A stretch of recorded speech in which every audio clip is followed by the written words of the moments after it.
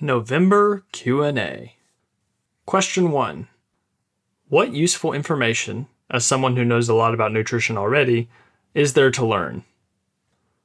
The more you know, the more you realize you actually don't know. And in a field like nutrition and the human body, the learning process is literally never ending. As soon as you do think you know all there is to know, you will start to fall behind and regress in your knowledge. There's new research coming out every week in the field of nutrition that brings us just a smidge closer to the truth. There will hardly ever be concrete black and white answers, but we can extrapolate results from the data to further confirm or disprove our past assumptions. If you think I know a lot about nutrition, please refer to the actual researchers in the field to realize there are, indeed, levels to this shit.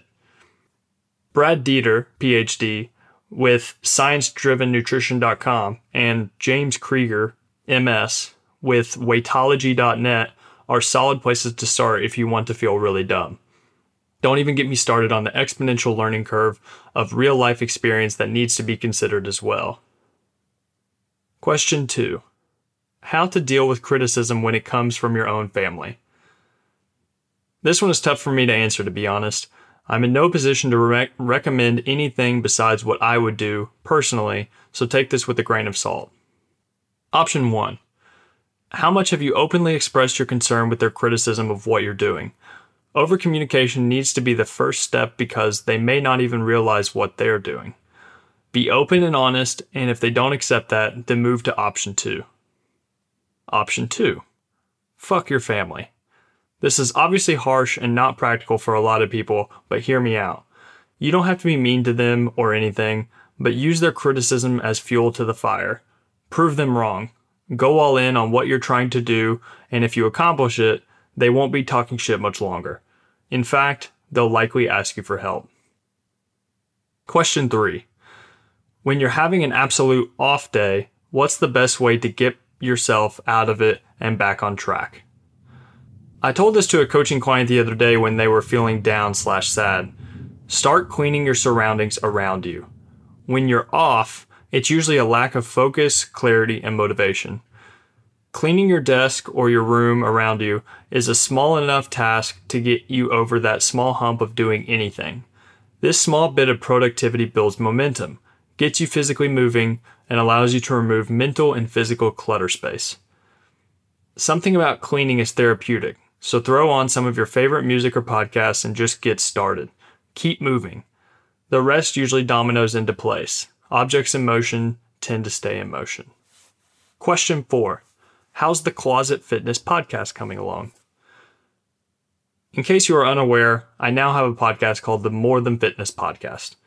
In the first episode, I explained to people that I was recording this podcast in the closet of my apartment. Now, one of my followers thinks it's funny to call it the Closet Fitness Podcast. Winky face.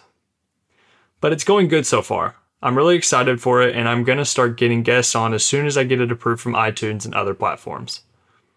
Number 5. What's your favorite type of vacation? Any type of vacation with my family. We typically go somewhere like Myrtle Beach, South Carolina every summer, so I've made a ton of memories there. I'm actually not the biggest fan of the beach itself because I get hot easily, and soaking up in the sun has me bored in about 20 minutes. Plus, the sand everywhere irritates the shit out of me. I like to have a good book, podcast, or a beach game like Can Jam to keep me occupied. Oh, and now that I think about it, I love exploring new places with my friends or girlfriend. 2017 was a crazy year for me as I went to Amsterdam, Germany, and Iceland all within a 6-month time period. I'll likely do a write-up on both of those experiences in the near future because they were life-changing. Question 6. Thoughts on cauliflower pizza? No. Question 7. What's the best way to deload? Check the September Q&A for my answer on this. It's question 5. Question 8. What sets your soul on fire? I want to hate on this question so bad because it's so ideological, flowery 2018 bullshit, but I know the girl who asked it and I know she had pure intentions behind the question. So, progress. Progress sets my soul on fire. No matter how small or in what form or facet, there are no better feelings than progression. And I don't necessarily mean this in a successful business, ambition-driven sense of the word. I mean it for all pillars of life. Relationships, friendships, family, money, freedom, education, writing, skills, work, etc. Something as small as slowing down to appreciate the vibrant colors of the leaves outside to something as big as getting married, it's all a form of progression. Question 9. I don't feel shoulder lateral raises at all. Is it okay if I only do overhead press 2 times per week, low and high rep range, plus rear delts? I would make sure you're doing lateral raises with the correct technique first. They're a great exercise to cap your delts, but I know they can be difficult for some to feel. You may need to lighten the weight. I use about 20 pounds for sets of 10 to 12 for reference, and use higher reps. Watch this video for technique and try using isodynamic lateral raises and see how those feel for you. If you still don't feel it, overhead press and rear delt exercises will be just fine. Don't stress it too much. Question 10. How to fix imbalanced muscles. Most people have muscle imbalances, so I want to make that clear first. One bicep bigger than the other, one calf smaller, etc. If you have a true muscle imbalance, you may want to see a physical therapist or specialist because it may be a structural/mobility thing. My recommendation would be 100% sure you are using correct technique on exercises, aren't compensating on one side during your main exercises, and establishing a solid mind-to-muscle connection. Performing one-arm exercises and bilateral exercises with dumbbells or machines can be a great help too. Anything with dumbbells will make sure you're using both arms equally, so avoid using barbells for your main lifts. Single leg press, leg extensions, leg curls, RDLs, etc. can all be useful for lower body. Question 11. What does the current research recommend for daily water intake? These guidelines are straight from the Muscle and Strength Pyramids Nutrition ebook. So the guidelines are, it's just a table. And so the fluid intake guidelines, so based on body weight, the research says 2/3 of your body weight in pounds in fluid ounces. And then based on body weight metric, 1 liter of fluids for every 23 kilograms of your body weight. And then if you base it on urinations, 5 clear urinations per day, 2 of those shortly after training. This includes fluids from coffee, it does not dehydrate you, diet soda, milk, juice, tea, flavored waters, and any drink besides alcohol will count towards this intake. Alcohol actually does dehydrate you. Question 12. Thoughts on women taking creatine during a cut. Lucky for you, creatine isn't sexist, and it works through the exact same mechanisms on all humans. People often ask me about creatine, and let me set the record straight right the fuck now. Because people love to talk shit about this magnificent supplement. Bullet point 1. Creatine is one of the most thoroughly researched compounds, and no adverse effects have been documented through supplementation. Creatine is naturally found in meats. It's not a steroid. Creatine is safe, even long-term, for healthy, no kidney issues, individuals of all ages. You don't need to cycle creatine. Just take creatine monohydrate. It's cheap and effective. Take creatine post-workout every single day, yes, even non-training days, in 3 to 5 grams per day. Creatine may cause weight gain from water being pulled into your muscles, not fat gain. If you're looking fat, it's because you have fucking fat. Don't blame the creatine, focus on your diet. Don't load creatine. This is usually what causes gastrointestinal distress and lots of water bloating. Read again, 3 to 5 grams per day is perfect. There has been some research to show 3 out of 10 people will be non-responders to creatine. It won't work for everybody, but there's literally zero downside to trying it. So yes, take the fucking creatine, even during a cut, even if you're a woman, man, transgender, or alien. Question 13. How do you know when to listen to your body about not going to the gym versus being lazy? You should make your default that you're just being lazy. Unless you're sick or injured, you should probably go to the gym if your training plan calls for it. Now, You may just have a shitty training program that isn't individualized at all and have no way of monitoring your progress, so that's something to consider fixing as well. In very rare cases, you may be overtrained and need to scale things back some. Here's a good guy from top sports scientist Asker Jukendrup. You can see there's a complete chart that goes over performance, fatigue, physiology, immune function, mood, blood, sleep, and gastrointestinal symptoms of overtraining. When in doubt, you probably know in your gut if you're just being lazy versus genuinely concerned with your training status. With the former, go to the gym. The latter, take a few days off until your motivation to train returns. Question 14. What's the most awkward thing that's happened to you at the gym? I was 17 or 18 and just recently got into lifting more seriously. I was working with my older trainer at the time, and he had newly introduced me to using bands on squats. Well, I thought I was stronger than I actually was and used too much weight. I gripped the bar and placed it across my back to begin the lift. Took a deep breath, unracked it, immediately knowing it was way heavier than normal, took 2 steps backwards, and I slowly started to feel the bar slipping down off my traps. The bands were pulling way too hard and ripped the bar straight off my back. The weight slammed into the catch bars and the whole gym stopped, like it normally does when there's an idiot who makes the weights crash. Everyone looked over at me and my face filled red with embarrassment. So yeah, that was probably it. Question 15. How do people who do Beachbody programs get dramatic results with their before and afters? You got to remember that most workout plans work.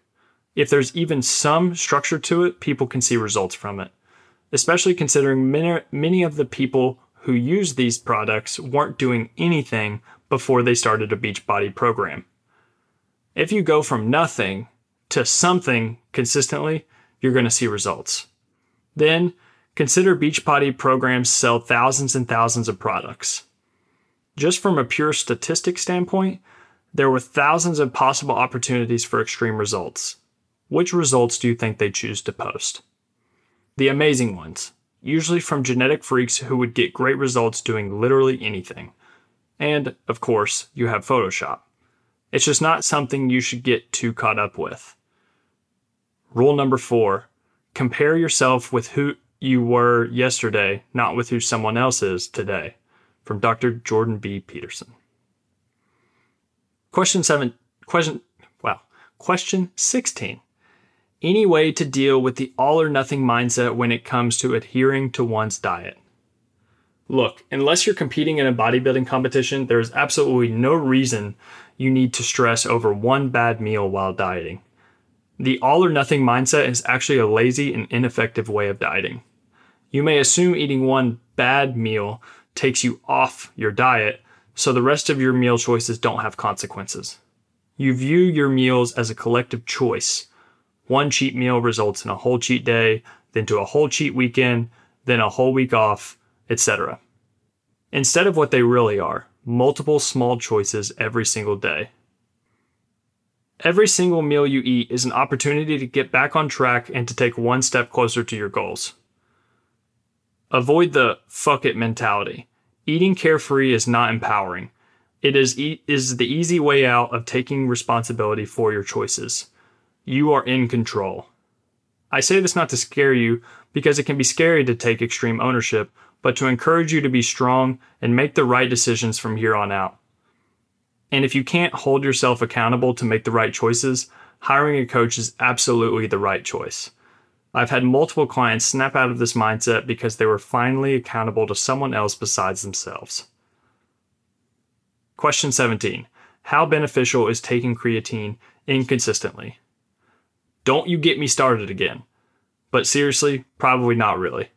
Do your best to take it consistently. Question 18.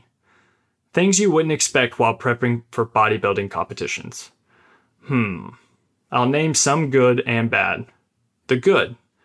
Your life will actually get more organized because if you prep to win, you have to get in all your meals and workouts. They become non-negotiables. You'll usually see noticeable progress each week or bi-weekly. This is simply a result of being obsessively disciplined and consistent for long periods of time. You will forever have an appreciation for food and for the freedom of choices you're granted on a daily basis. The bad. You'll realize how much of your life has to revolve around food and working out. If you do everything in your power to win, i.e., no slacking, cheating. If you've ever been stoned and had the munchies, imagine having the munchies 24/7 and not being allowed to eat more than your daily calorie amount. If you thought about food a lot before, just wait until you're less than 6 weeks out. Smiley face. You may see some bad sides of the close ones around you due to insecurities, envy, worry, etc. Some will intentionally try to poke fun and give you a hard time about it, while others, like parents, grandparents, etc., will just be ignorant and constantly ask if you're sick or dying. Don't compete if you have thin skin. I think if you've heavily thought about competing for a while, you should give it a try as long as you aren't susceptible to eating or body image disorders, or had them in the past.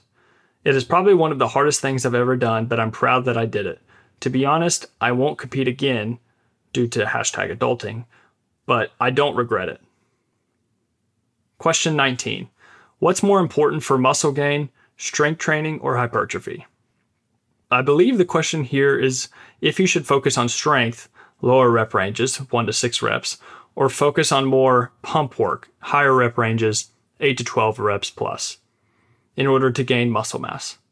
Well, the answer is both. As we know from previous blog posts, the main driver to gaining muscle is likely volume. New research has came out showing that the intensity matters less for muscle hypertrophy, i.e. muscle gain, as long as volume is matched. The takeaway here is that staying in the 8 to 12 rep range will typically allow you to accumulate the most volume in an efficient manner, but you can explore into the other intensities rep ranges and still see muscle growth. Question 20. How do you stay motivated and on track with being your own boss? In the most non-pretentious way of saying this, I set up my career so that I wake up every day and love what I do. So motivation actually comes very easily. As far as staying on track, this is a different story. Working from home with infinite freedom and no boundaries sounds cool until you realize you actually have to make a living for yourself, which means you have to produce fucking results. So I treat my day as if it's a normal work day. I wake up at 8:45 every morning. Before you laugh at how late I wake up, I'm also writing this blog post at 10:46 p.m. and haven't even started editing yet. I get showered and get dressed by 9:05, read and prioritize my day until 10, work from 10 to 4 p.m., then go to the gym until 5:30 or 6. Eat dinner and hang out with my girlfriend until she goes to bed around 9:30 or 10 p.m. Study for my registered dietitian exam and work from 10 p.m. to 12 a.m. Chill and eat from 12 a.m. to 1:30 a.m., then sleep. And quick note, when I say work, I mean no distractions, laser-focused work. Learning how to work deeply has been my primary weapon in battling the struggles of being my own boss. A quote here by Cal Newport, the author of the book Deep Work. Deep work is the ability to focus without distraction on a cognitively demanding task. It's a skill that allows you to quickly master complicated information and produce better results in less time. Working deeply and using the Eisenhower box to keep my priorities straight have been crucial to my success. Other books that have been helpful are Essentialism, Flow, and The 4-Hour Workweek. Want to get your question answered? Make sure to follow me on Instagram and pay attention to my daily stories, or send me an email.